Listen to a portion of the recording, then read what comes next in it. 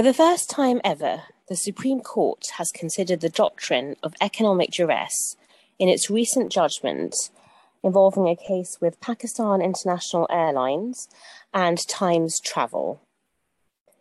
My name is Zara Hussain and I'm a partner in the litigation department.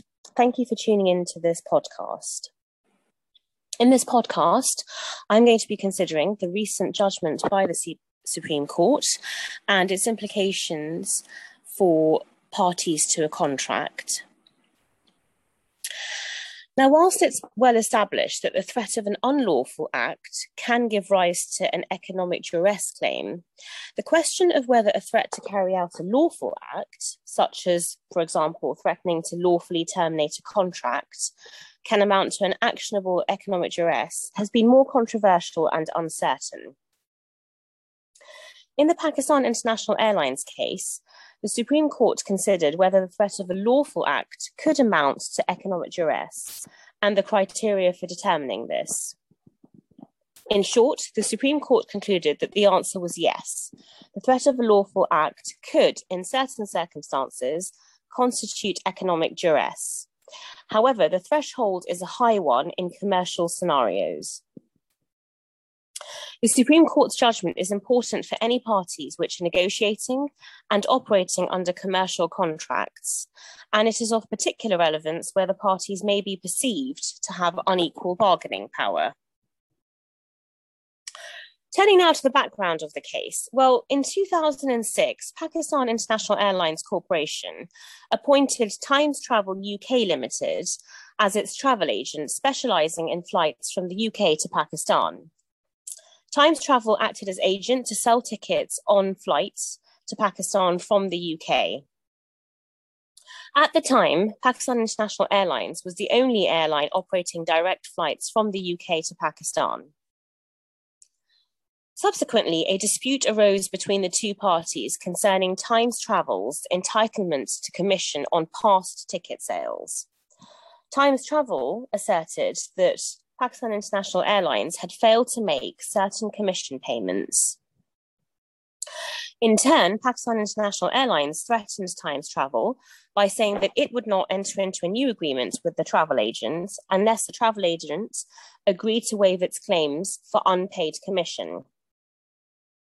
Pakistan International Airlines served notice under the contract to terminate the agreement with Times Travel.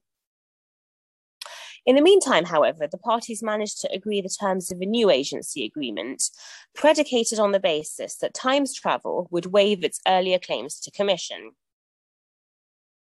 Times Travel subsequently issued proceedings for the unpaid commission against Pakistan International Airlines and contended that it was entitled to rescind the new agreement, which included the waiver of the earlier commission claims, as I mentioned, on the basis of economic duress.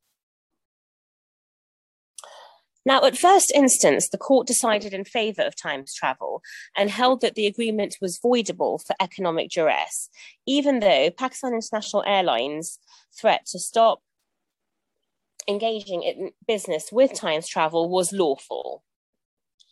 The Court of Appeal, however, took a different view and overturned that judgment and held that the doctrine of lawful act duress did not extend to circumstances where the defendant uses lawful pressure to achieve an objective to which it believes it is entitled in good faith.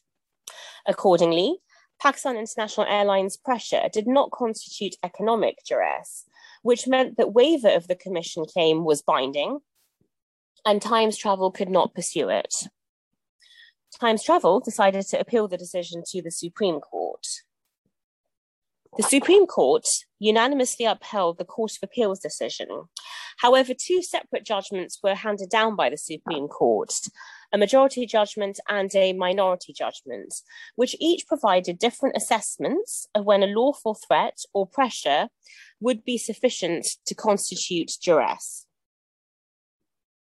Despite the two separate judgments, all members of the panel agreed that lawful act duress, including lawful act economic duress, does and should exist as a concept in English law, having its origins in the doctrine of undue influence. Turning now to the elements which are required to show lawful act duress.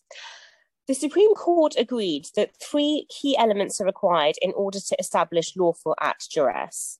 First of all, you need a threat or pressure which is illegitimate. The threat or pressure in question has to cause the party to enter into a contract. And you also have to show, finally, that that party has no reasonable alternative but to give in to the threat or pressure. In its application of the test to the facts of the case, the Supreme Court did not dispute that the second and third limbs had been satisfied, concluding that the threat by Pakistan International Airlines induced Times Travel to waive its claim, as well as the fact that Times Travel had no reasonable alternative but to succumb to the waiver in order to enter into a new contract with Pakistan International Airlines, which was very important for its business. So the key question was whether the threat or pressure exerted by Pakistan International Airlines on Times Travel was illegitimate. All members of the court agreed that there was no illegitimate pressure exerted by Pakistan International Airlines in this case, because the company had genuinely believed that the commission in question was not payable.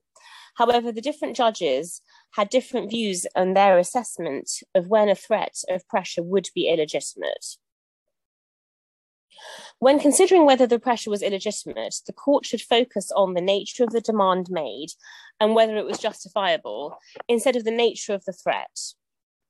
The court also agreed that economic lawful act duress must be narrowly confined so as not to undermine English law's reputation for certainty in commercial contracts. However, the court held that the extent of lawful act duress is not fixed. It's a fluid concept, and courts should approach any extension of its scope with caution. In the minority judgment, Lord Burrows argued that illegitimate pressure required two elements.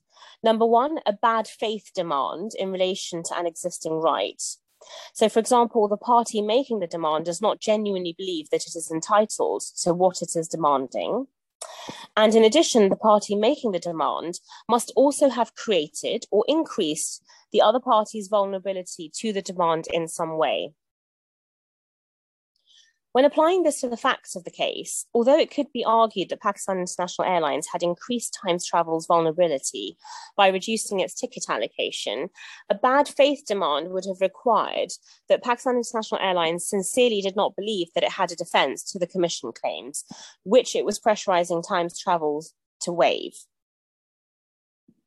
On the basis that it had been established that Pakistan International Airlines genuinely believed that it had a defence to Times Travel's claims, demanding a waiver in that context could not constitute a bad faith demand.